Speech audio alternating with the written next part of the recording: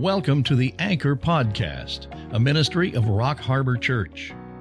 We want to help you grow in your walk with the Lord by an in-depth study of the Word of God. So grab your Bible and let's set a course for spiritual maturity. Here's Pastor Brandon with today's message. Got your Bibles, I'd like to turn to Revelation chapter 4. What we're going to be looking at is verses 6b through 11. I've been taking this section real slow because this question of where is God is being dealt with in chapters 4 and 5. This is the question that people have when they're having hardship, having external crises and pain and suffering coming into their life. And God gives this interlude, this parentheses in the book of Revelation prior to the judgments that are going to happen to this future generation of saints that lived during that time period, so they can understand when they're going through difficult things, where is God?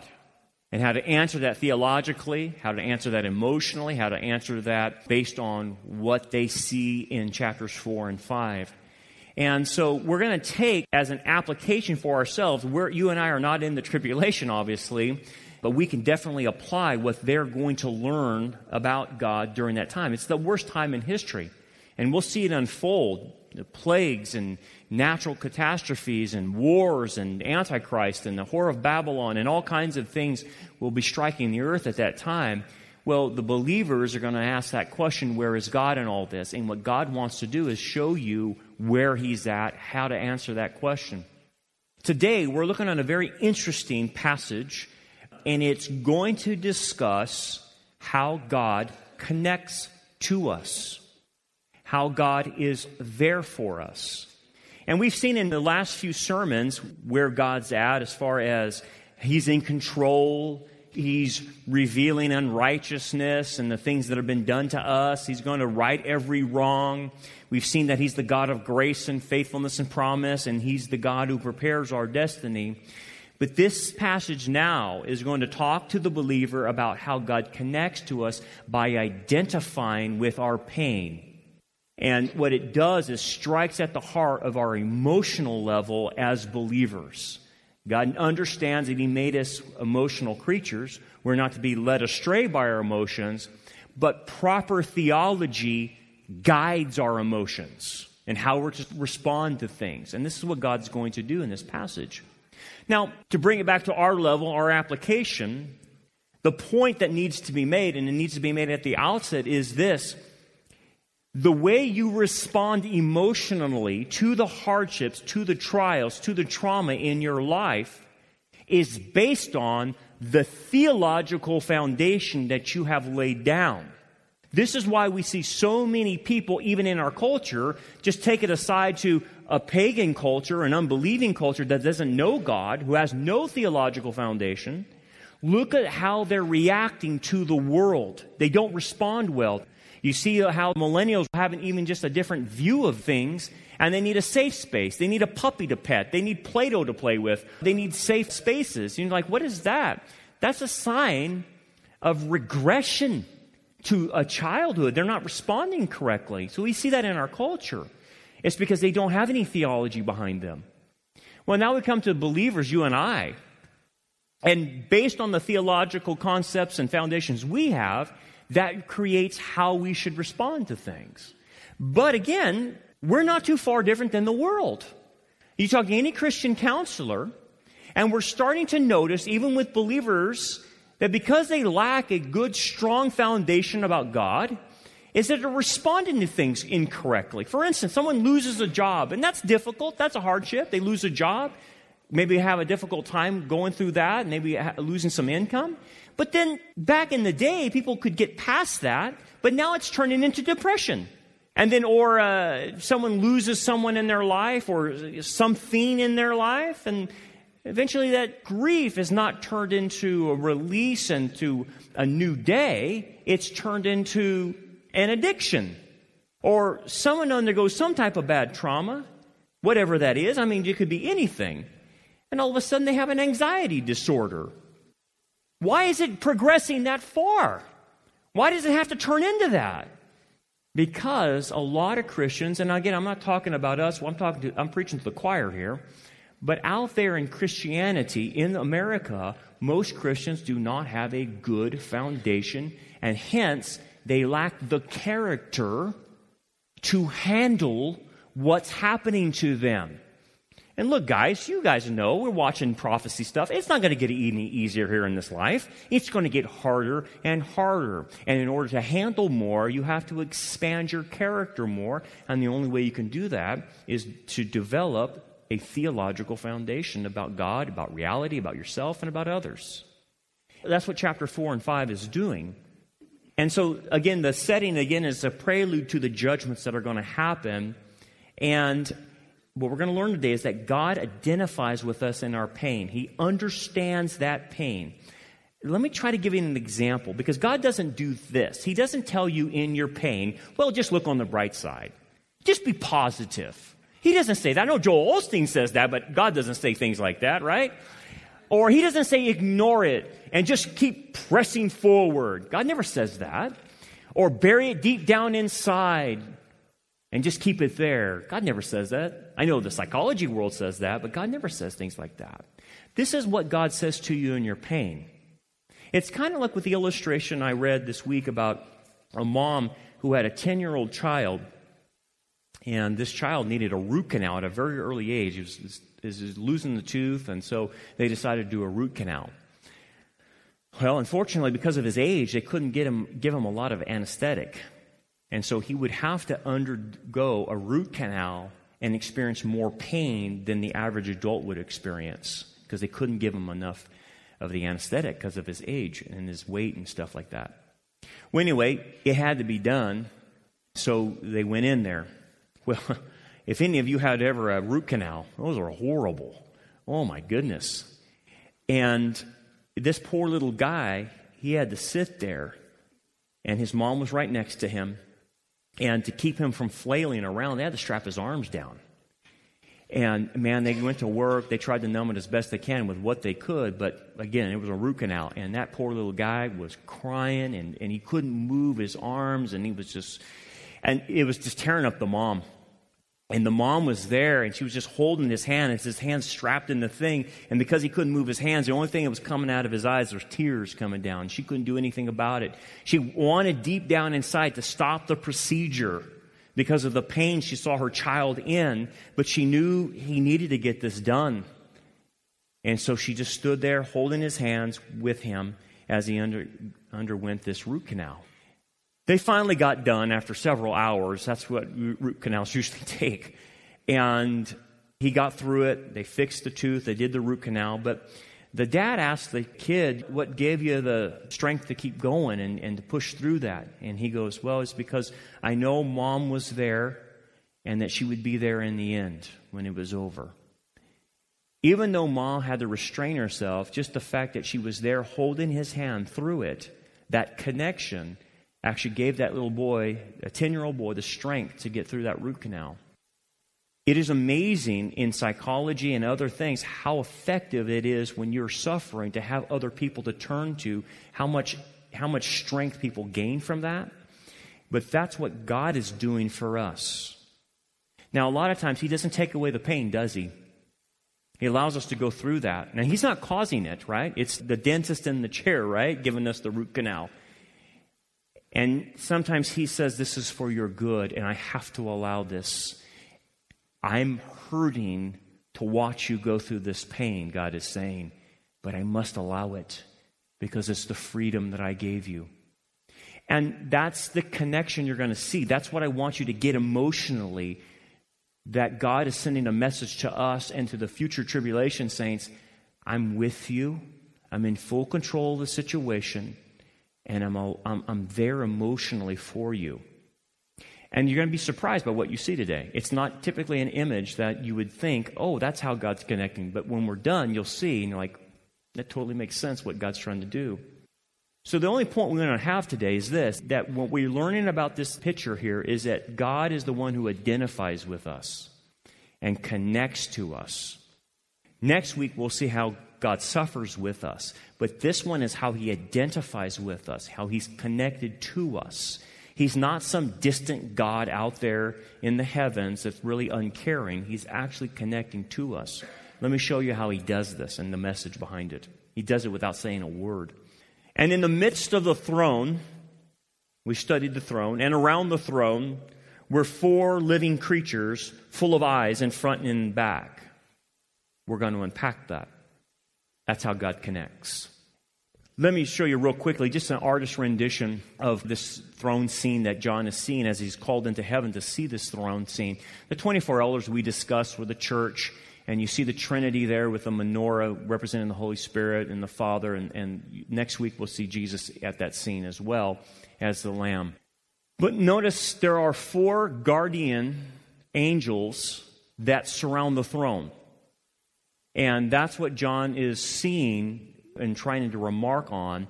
He calls them living creatures. And because they don't represent just one type of creature, they're actually a composite of many, many creatures. Let me show you another artist rendition. And again, you can see the creatures there, the living creatures, are on all sides of the throne on 4 spots. Well, let's unpack this, because this is fascinating, and it's a living message to us. What does this represent? It's multiple messages, so we need to unpack this. The first message, as you see them, is this. It represents how the tabernacle and the temple structure was formed when Moses saw this. When Moses saw this, remember Moses, where did he get the idea of the tabernacle? Well, Moses saw what heaven looked like. He saw the heavenly temple, and he patterned the things that he saw in heaven on earth. Let me show you an example. We have the Ark of the Covenant. Again, this is another artist's rendition. I don't think the cherubim looked like that. I think they looked like the 4 living creatures. That's what Moses saw. But nonetheless, I think you get the idea. Is he put these guardians of the throne on top of the earthly throne of God, which is the Ark of the Covenant. Then when we move into the temple, Solomon then surrounds the ark by 4. Let me show you another picture. This would be Solomon's temple, and he made these 2 giant cherubim on each side, and then the cherubim on the top of the ark covered the other side. So you had, in 4 directions, 4 cherubim guarding the earthly throne of God, which represented the heavenly throne guarded by the 4 living creatures. So it was a pattern of showing God's throne being guarded, and that came to the earthly temple as well. So it set the pattern, but then the next thing I want to show you is that it actually represented the camp of Israel as well. And it's very Hebraic. Israel, when they were with Moses, this is how the camps were to line up. And you had, behind the camp of Reuben to the south was all these other camps, was Simeon and Gad. And then with the camp of Ephraim on the west, behind Ephraim was Manasseh and Benjamin. And then the camp of Dan on the north was Naphtali and Asher. And then the camp of Judah, which faced east, you had Issachar and Zebulun behind them. And you had 4 corners of the camp surrounding the tabernacle. And again, it showed you a layout. So let me show you another picture real quick. If you were seeing Israel camping that day, if we were to take you back in time and we put you on a mountaintop and to show you the camp of Israel, and this is how they had to move. Let's say this was Balaam, for instance, when he looked down on the camps of Israel, this is what you would have saw. This is based on the numbering of the camps, how many are in the camp, and based on the numbering, this is what you and I would have seen if we were on the eastern side of the camp, looking into Israel. So this would be the entrance into the temple, the eastern gate, so to speak. Then you have the south, and then you have the north, and you have the west. Based on the number that Judah and Issachar and Zebulun had, it actually elongated than the other sides. The top was shorter because of the smaller tribes of Ephraim and Manasseh, and then you had the longer sides. Do you see the image? You can't miss it. That's how the camp lined out. So if you were there, you would have saw a giant cross moving with Moses in the desert. Everywhere he would have went, this is how the camp of Israel lined up. Isn't that amazing? Unbelievable. And you get that from the numbers of the camp, and it forms a giant cross. And at the center of the cross was the tabernacle and the throne of God. Amazing. Absolutely amazing. So the other thing I want to mention is it showed polar opposites. Because it's four-directional, it showed polar opposites. What do you mean? Well, each tribe of Israel had a standard. And they had different standards that what they stood for, what that tribe stood for. Well, let me explain this. So the standard for Reuben was a man. That was their image on their standard. And then to the north of Reuben was the tribe of Dan, which had an eagle as their standard. And then the tribe of Judah, for their standard, was a lion, the lion of the tribe of Judah. And then the tribe of Ephraim was an ox, or a calf, or a domesticated beast of burden. It's a picture of Messiah as well. They're polar opposites. I don't know if you saw that. Reuben is a man, but to the north of him is an eagle. An eagle represents deity. An eagle comes from the sky. An eagle is in the heavens. He is above all. And that eagle, as it comes down from heaven when he lands, Jesus kept saying to the religious leaders of the day, I come from heaven. I come from there down to you. Again, the eagle represents the deity, and then polar opposite is the humanity of Messiah. Do you see the God-man aspect in the tribes? Okay, then you go to Judah, and Judah is represented by a lion. He is the lion of the tribe of Judah. He is the king of Israel and the king of the world. But yet across from him, polar opposite, is Ephraim, a servant. Ah, that's right. How did Jesus come? A servant. Philippians chapter 2. Right? So you put it all together, it's showing you he's a king, but yet he's a servant king. He is deity, but yet he is a man. And so you continue to see this flushing out of all the different meanings there with it. So let's go through each beast and flush this out a little bit. And this shows you the gospel of Messiah. The first one, in verse 7, let's go to verse 7. It says, the first living creature was like a lion. And we have a picture of that, and again, an artist's rendition of this lion. This cherub that has 6 wings, and you probably can't see it, but it has eyes all over it. All over its wings, all over its body. It has eyes. And again, it's an angelic creature. We believe it's a seraph or a cherub, one of the two. We're not quite sure. Some relate it to Isaiah 6, some relate to Ezekiel's, but the seraphs in Isaiah and then the cherub in Ezekiel, but they're different. They're different. And so we're not quite sure. We do know they're angels. But anyway, this lion, again, if you look at the Gospels, you'll see that Matthew in the Gospels presents Christ as the Lion of the tribe of Judah. Behold your king. And so one of the cherubs represents the king aspect of Messiah, also representing Judah as well. And the king theme in Matthew is everywhere. Let's go to the next creature. The second living creature was like a calf or an ox. So we have a picture of that. And this other cherub or seraph, whatever it is, looks like this, but has eyes all over it, and it has 6 wings. Again, it's the Western standard of Ephraim. It's the servant aspect of Messiah. And so Mark, in the Gospels, presents Messiah as a servant. Mark presents Christ as the ox, the perfect servant. Interesting, when you read Mark, there's no genealogy in Mark. You know why? Because slaves, it doesn't matter where they come from. They're just a slave. So Mark will not present a genealogy of Messiah. He's different than the synoptic Gospels. Let's go to the next one. The third living creature had the face like a man. Again, it looks like a man. Sometimes people refer to it as an angel-looking creature. Again, it has 6 wings, eyes all over him. And again, this represents Reuben to the south, but also represents the humanity of the Messiah. So our statement that we find is in Luke. Luke presents Christ as the perfect man. And the idea is, behold the man. And it's found in Luke. And so you have that standard. Then the last one, it says, I saw a fourth living creature that was like a flying eagle. And so now we're going to see another cherub or seraph that has 6 wings, eyes all over it, representing obviously the tribe of Dan to the north, but also the deity of Messiah. And which gospel is this presented in? John. And so John presents Christ as the eagle. Starts out in John chapter 1 proclaiming that Jesus is God, right? And so you can see all four Gospels. It's the true God who comes down from heaven. Behold your God. All aspects of Messiah are emphasized here in this.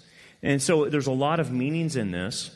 But then we move to not only the meanings for Israel, the temple, the Messiah, the Gospels. We start seeing the attributes of the triune God in there. Let's go to verse 8. The four living creatures, each having 6 wings, were full of eyes around and within.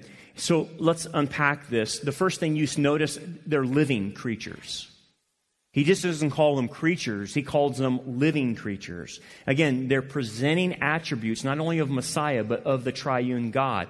He is the living God, not the dead God of idols. He is the living God. And Messiah said, even in Revelation 1, behold, I was dead, but I am alive forevermore. The living God can do things. These dead gods that the world worships cannot do anything. The Mormon Jesus can't do anything. The Jehovah Witness Jesus can't do anything. The Islamic Allah cannot do anything. These are false deities. But the living God, the God of Abraham, Isaac, and Jacob, is the one true God and the living God. Notice the wings. It has 6 wings attached to it. That represents God's power, His omnipresence, and the movement of God. That's what that represents in having all these wings. The movement. What does it mean? Well, God's omnipresent. Anything can be brought into His attention at any point in time. He knows what's going on in the world. But the movement represented by wings means that when God acts, it's very quick. And you'll see this throughout the book of Revelation. He'll destroy Babylon in 1 hour. And even in the Old Testament, He'll destroy things in 1 day. You'll have complete reversals of fortunes in 1 day. He can do that anytime He wants to, because He's God and He has the power to. And it speaks of His swiftness to bring things to an end or start new things. Jesus will continue to say this, behold, I come quickly.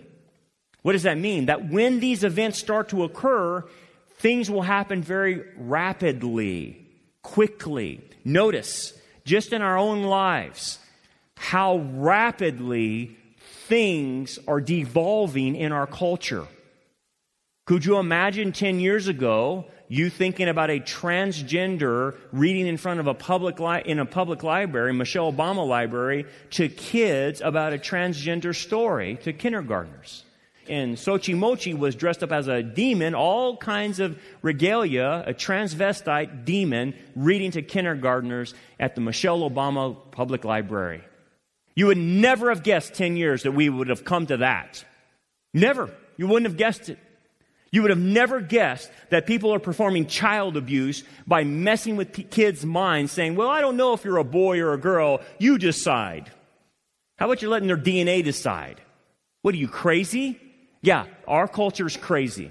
So much so, they're performing child abuse on children. You ever think we'd be there 10 years ago? No one even imagined that. See how quickly things are developing? Behold, I come quickly. Jesus was saying when it all starts to go down, the birth pains start happening, it'll just start going just like that. And you won't stay up with it. You can't catch up to the technology. You can't catch up to the evil. It's that quick. It won't stop. That's what the idea of wings happens. He's allowing this. And then the last one we see is God's omniscience and glory in these attributes of the seraphim or cherubim, whatever there are. Just another picture of it. Let me show you. It's hard to see, but maybe you can see it. These creatures have eyes all over them. Eyes everywhere, all over their bodies. It's just weird. It's kind of scary in some ways. If you weren't a believer, you saw this. John, you could be pretty scared about things. But these are on our side, thank God. But the eyes refer to intelligence, spiritual perception, and constant observance of God on the earth. So again, refers to God's omniscience, but it also refers to His glory. What do you mean? Well, I understand the omniscience, the eyes symbolizing God seeing all things, but what is this idea of glory? Well, it goes to the Hebrew. The word for eye in Hebrew is ayin. Ayin. A-Y-I-N in English. Ayin. Eyes represent spiritual light from God. It represents light, the glory of God shining forth and bringing revelation about Him and about reality and about us, which gives Him glory. Jesus said in one situation in the Gospels, He said, the eye is the lamp of the body. You remember Him saying that? And He goes, if your eyes are good, your body will be full of light. If your eyes are bad, then how bad is that darkness? The eye then becomes the spiritual perceptor of what's going on in the world. So for God, it represents His glory, that His revelation is coming down to man. But for us, the eyes represent the ability to spiritually perceive what God is doing. Most Christians don't have a clue what God is doing. They can't spiritually see because their eyes are not right. They can't perceive the glory of God and what God is trying to do. And so we see that today happening, that most Christians are out to lunch on current events about prophecy and how the world's going. But again, let me go back to God and His glory. This idea of the eyes being all over these creatures, and notice it's not just one type of creature, it's all the creatures. The eyes are everywhere on them, and they represent all the creatures. Again, it's portraying that creation, as it was intended, was to be full of spiritual light and glory and manifesting the glory of God in the original creation. That's why there's eyes everywhere. Not only God knows, but that was the original intent. And by the way, He is stating through this, I will eventually bring creation back to this. That all of creation will manifest my glory and revelation. All in that, yes, all in that. Now, let's move on and flush out some more things going on in here. Verse 8 continues to say, and they do not rest day or night, saying, holy, holy, holy. That's the triad, referring to the Trinity, right? The Father, Son, and Holy Spirit. That's why there's a thrice holy. And what do they say? Lord God Almighty. Lord is Yahweh, the personal name of God. Elohim is the creator in Genesis 1. And the Almighty means He has power and He's omnipotent. And then it refers to His eternality, who was and is to come. Now, why would they do that? They're saying the full name of God, the personal name of God, the creating name of God, the powerful God, the eternal God. And they say it 3 times to make sure that you and I know He's referring to the Trinity, not just God the Father, but God the Son and God the Holy Spirit. Why is He doing this? Why is He doing the triple holy?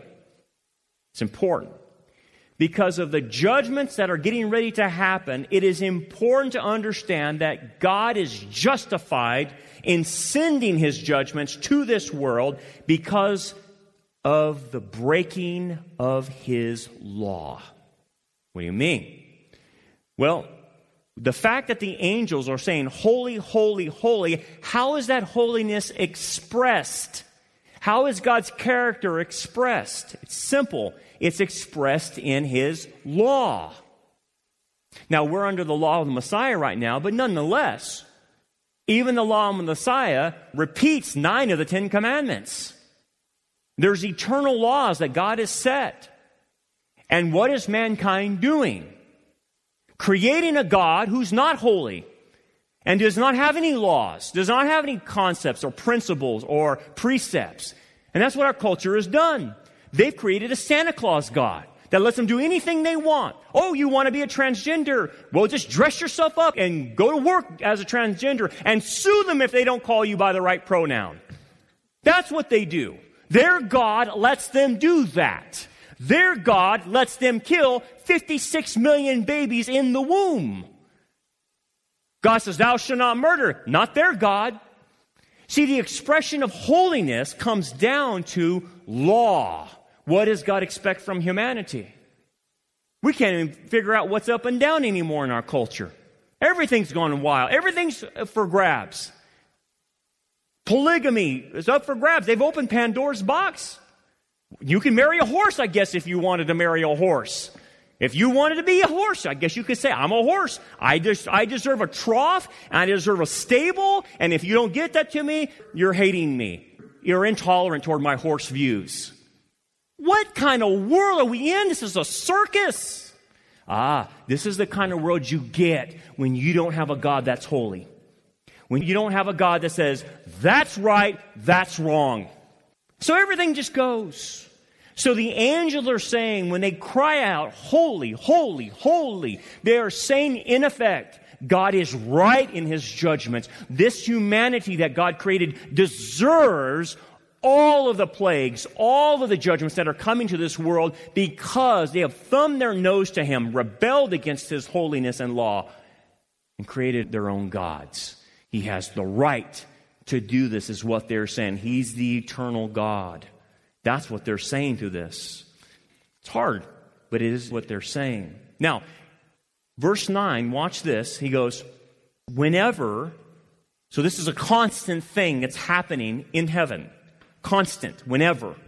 Whenever the living creatures give glory and honor and thanks to Him who sits on the throne, who lives forever and ever. Now, what it's saying is when these four living creatures, these four angels, say, holy, holy, holy, they're agreeing that God should bring the judgments and that humanity is in violation of God's law. They're agreeing to this. Then he says in verse 10, the 24 elders that represents the church, and we talked about that, fall down before Him who sits on the throne and worship Him who lives forever and ever. So the idea is that the church in heaven just gets prostrate right in front of Him, down on the ground, anytime these guys do this, or these angels do this. And the idea here is it's continual. This is a continual thing that these angelic creatures do. And people can disagree all they want with God's standards, but the day is going to come where everyone's going to fall face down before Him.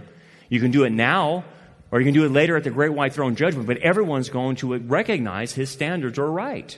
But then notice what the 24 elders do. We talked about that. The 24 elders represent the church. They cast their crowns before the throne. We talked about the crowns. The crowns represent 5 crowns that are given to believers for completing certain tasks in their life, overcoming the sin nature, fulfilling evangelism and righteousness and different things like that. And so only a certain amount of believers will actually get these because they actually did it. But those who have these crowns, every time the 4 creatures call on worshiping God, before they go down, they throw their crowns before God. Cast them before Him. And it's continual. Every time they throw them down. Why? These are their rewards. These are the church's rewards. Why are they casting their rewards before Messiah? In effect, what the 24 elders or the church is saying is, we could not have done this, our life's work, without you. All the gifts you gave us to do and serve you are only from you. The very breath we breathe, the life we had, only comes from you. We couldn't have done it without you. So even though you rewarded us for being faithful stewards and doing these tasks, we couldn't have done it without you anyway. So here are they back to you because they belong to you. And it's an offer of recognition that we're rewarded, but yet really they all come from you. Desire to present one's life's work before Messiah constantly.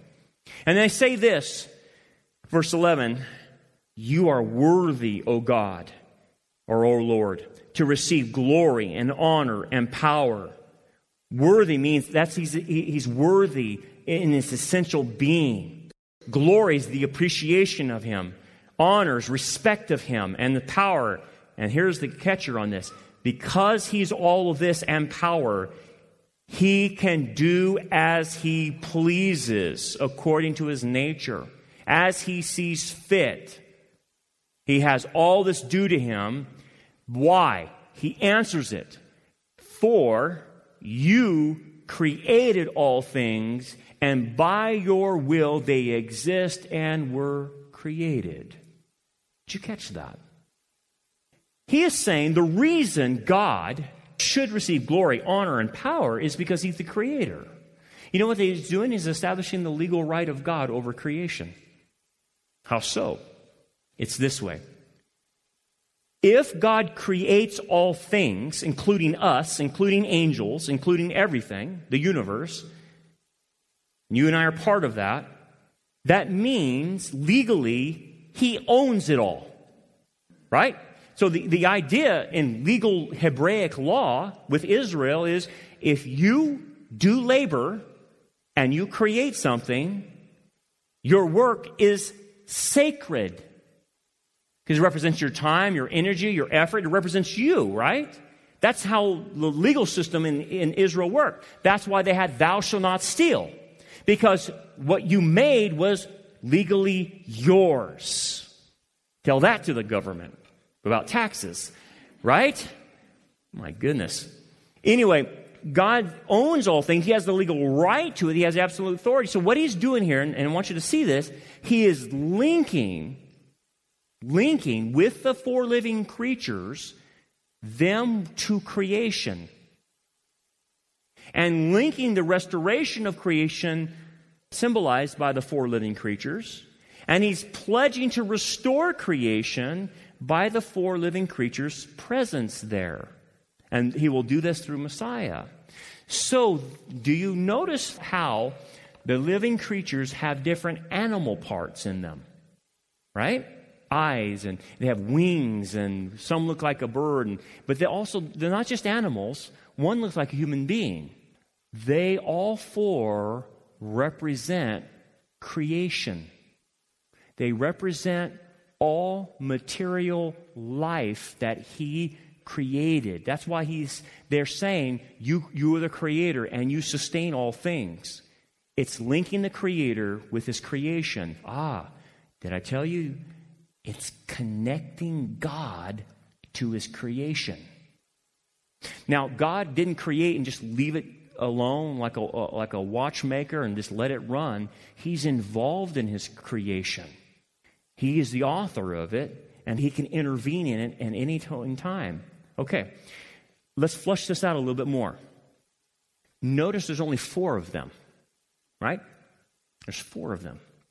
That's another message inside this message. It represents creation, but the number 4 in Hebrew, gematria, also represents creation as well.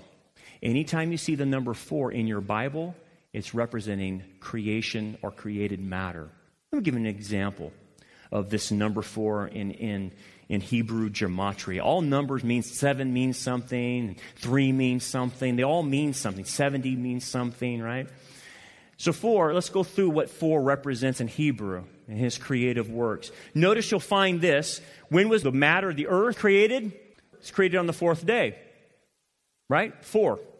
The 4th commandment was you're going to rest on the Sabbath in commemoration of creation.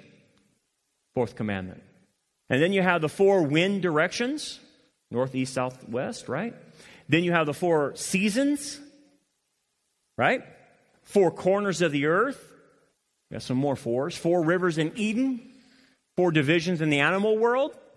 Let me explain those. The lion represents the wild beast, symbolic power of majesty, the wild beasts that are untamed.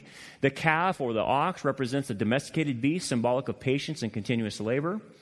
The eagle represents swiftness, sovereignty, and supreme. And man, the head of all creation, symbolic of intelligence and rational power. So all 4 represented in that. 4 directions, up, down, left, right of creation in our dimensions. 4 representations of Christ in the Gospels. Roman soldiers divided up Jesus' clothes in how many? 4 parts. 4 is the number of a man in a right relationship with the triune God. Now, most people make a mistake, and it's true, but they combine these. Man's number in a right relationship with God is 4. Man's number not in a good relationship with God is 6. That's why the Antichrist will have 666, 666. 6 is incomplete, but man connected to his Creator is 4. So 4 is everywhere. It represents all of these things. And you can see, do we have any more of those? We have a lot of 4s, don't we? 4 divisions of people. It'll say nations, tribes, peoples, or tongues, or languages and tongues. It's always a 4-fold division. I got any more 4s? That's all the 4s I got. I could have went more. There was like hundreds of 4s. And I said, well, I'll just bring out just a few so you can kind of get the drift of what's happening here. 4 is all over the Bible. Okay, what are we saying here? These living creatures represent God's creative works on the whole earth, and he is known by his creation, obviously.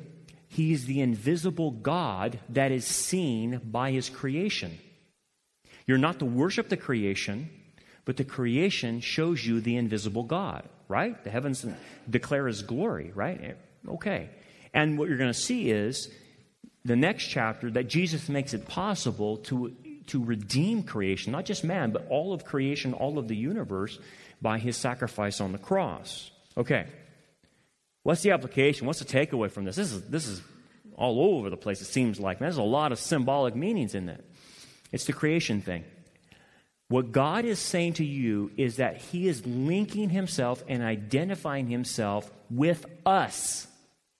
That's what His message is. Now, no lion or eagle is ever going to read this, right? I mean, so He's not speaking to them. Who He's speaking to is human beings who are suffering and going through the worst time imaginable in their life. So what He is doing is saying, I'm the connecting God. I'm going to connect to you, and I'm going to do it several ways. Not only am I for you, not only am I in control of things, not only am I going to reveal unrighteousness and right every wrong in your life and prepare your destiny, I'm going to suffer with you. I'm going to involve myself in my created order and be there with you all the way through. What do you mean? I told you this before, and this is another creation thing. Remember, Adam sinned in the garden, and the curse was, thorns and thistles will grow up under your feet. Remember that? The thorns and the thistles, yeah. That thorn and thistle theme keeps going throughout the Bible, and it's showing that God is identifying with our trouble, our sorrow. How so? The burning bush incident with Moses. It says in your English, it says a burning bush. It doesn't say that in Hebrew. It says a thorn bush was on fire and was not consumed. A thorn bush? Yeah. And then the Ark of the Covenant then was created by Moses in the tabernacle. And what was the ark wood that Moses used? Acacia, thorn bush wood. Amazing, isn't it? And the theme continues on. God is identifying Himself in the thorns. In the thorns. And then you get to the Gospels, and what do they put on Messiah's head? A crown of thorns. I just wonder sometimes if that cross was made of acacia wood. Maybe. But He definitely wore the crown, the symbol of our sin, on His head. God is saying to you and I, I'm identifying and I'm right there with you in your suffering. What do you mean by this? Well, there's three things I want you to pick up on. That God suffers with us, connects to us. Number one, He is the God who gives us sympathy and empathy in our suffering. He is not disconnected.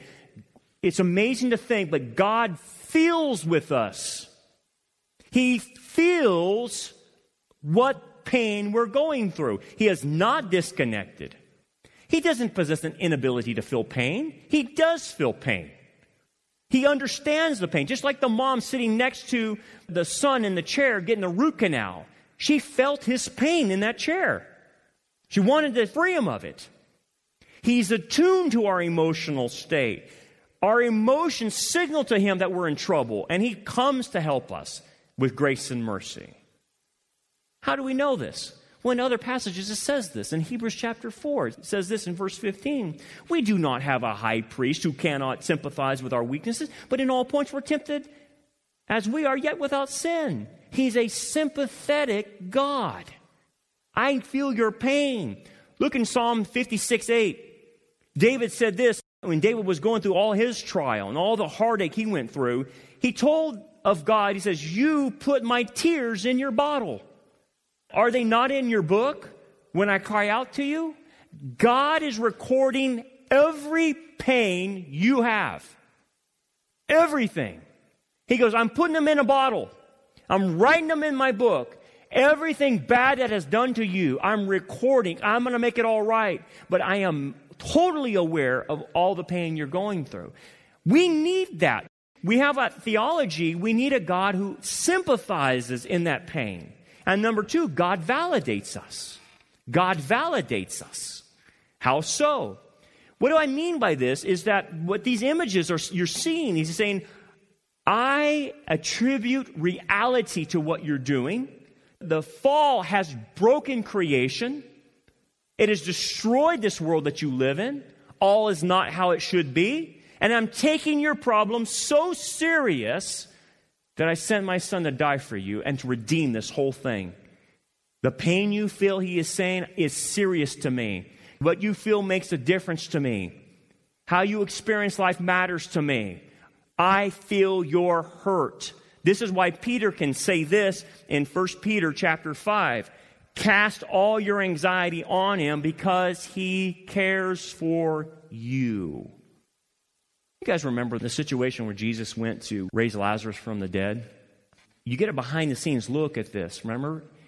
Lazarus dies and he doesn't go. He lets Lazarus die. He could have healed him from afar, or he could have went to Lazarus, raised him back from the health that had deteriorated. But no, he let him die.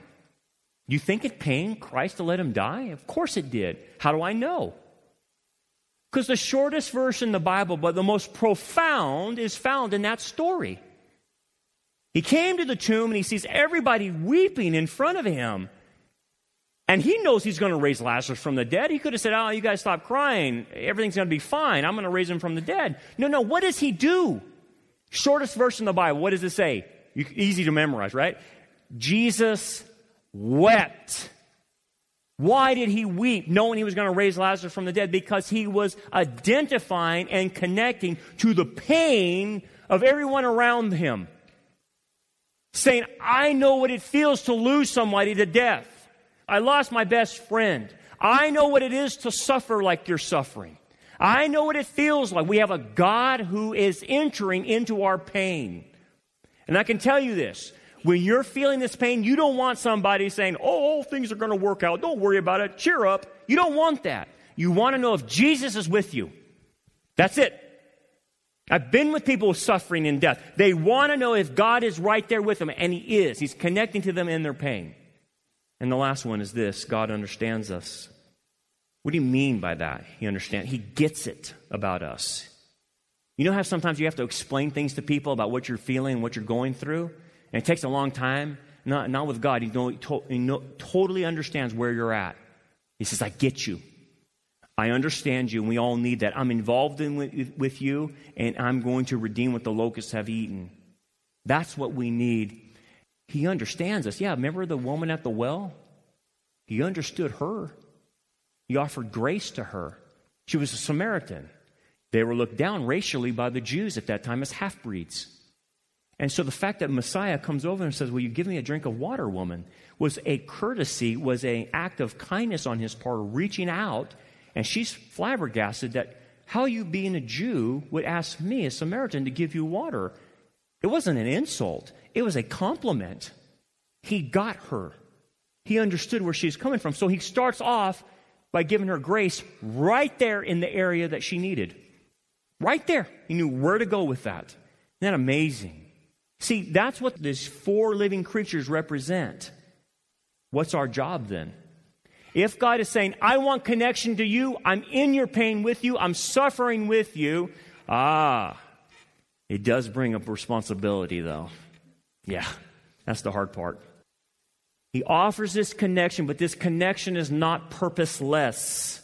It is for a purpose. It requires activity to be useful.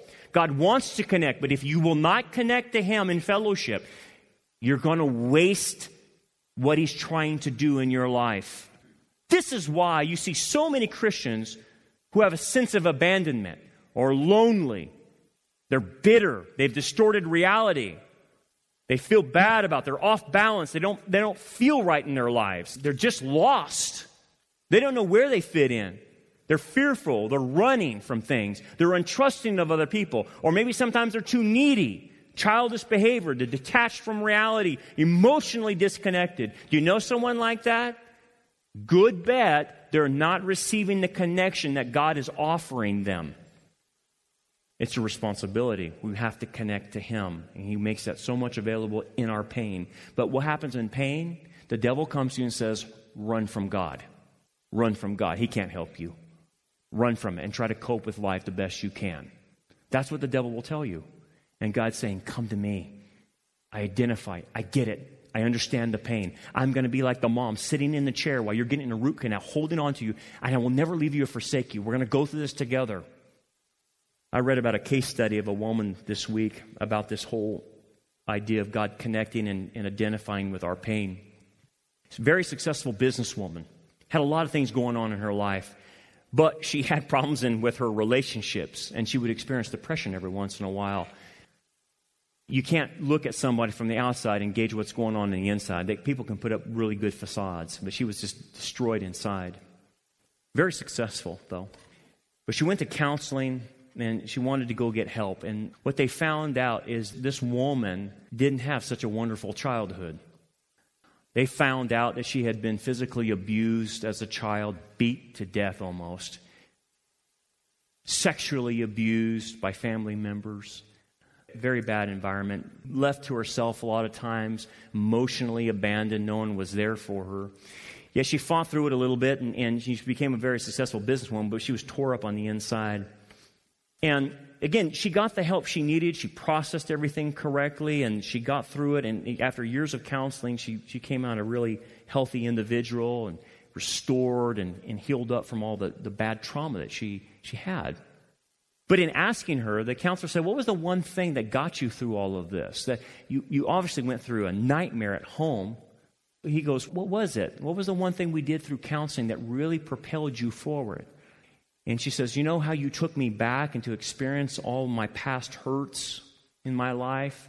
And I didn't want to go there because it was too painful to watch my parents beat me or family members rape me and molest me, and how painful that was for me to go back to. He goes, yeah, I understand. That's a hard part in counseling where you have to go back to your past. She goes, the way I was able to process that correctly, she says, I just imagined that Jesus was with me. And he goes, explain that. She goes, well, you say he's a connector and that he's never leave or forsake me. So when I was a child, he must have always been there with me too, right? He goes, yeah, that's true. She goes, I went back into my past and I rethought about those images. She says, I can remember laying on the floor and my dad beating me to death. And so I just reimagined that Jesus was there holding my hand while I was being beaten. And I just imagined that he was taking the beating as well. And then when people were molesting me, I remember Jesus being there. He said, I'm never going to leave you. I'm never going to forsake you. We're going to get through this. She says, I just kept imagining Jesus with me. And she says, I don't know what that did, but imagining him there connected to me during that pain was everything. Was everything.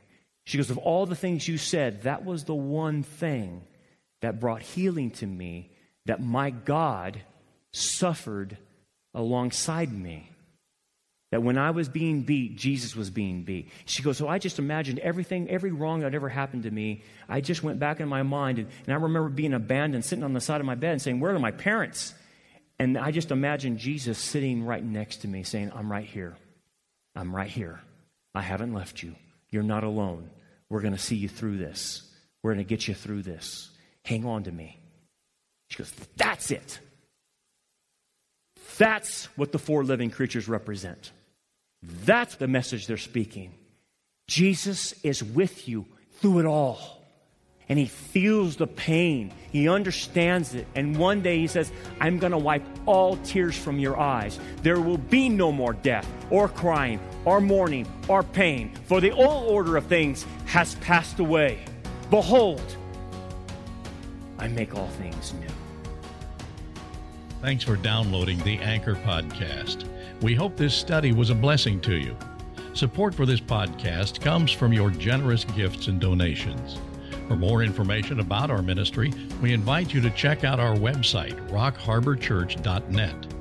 Also, check out our YouTube channel, Rock Harbor Church Prophecy Update, where we focus on signs of the times and present a wide range of sermons and discipleship lessons. So until next time, keep looking up, for our redemption draws near.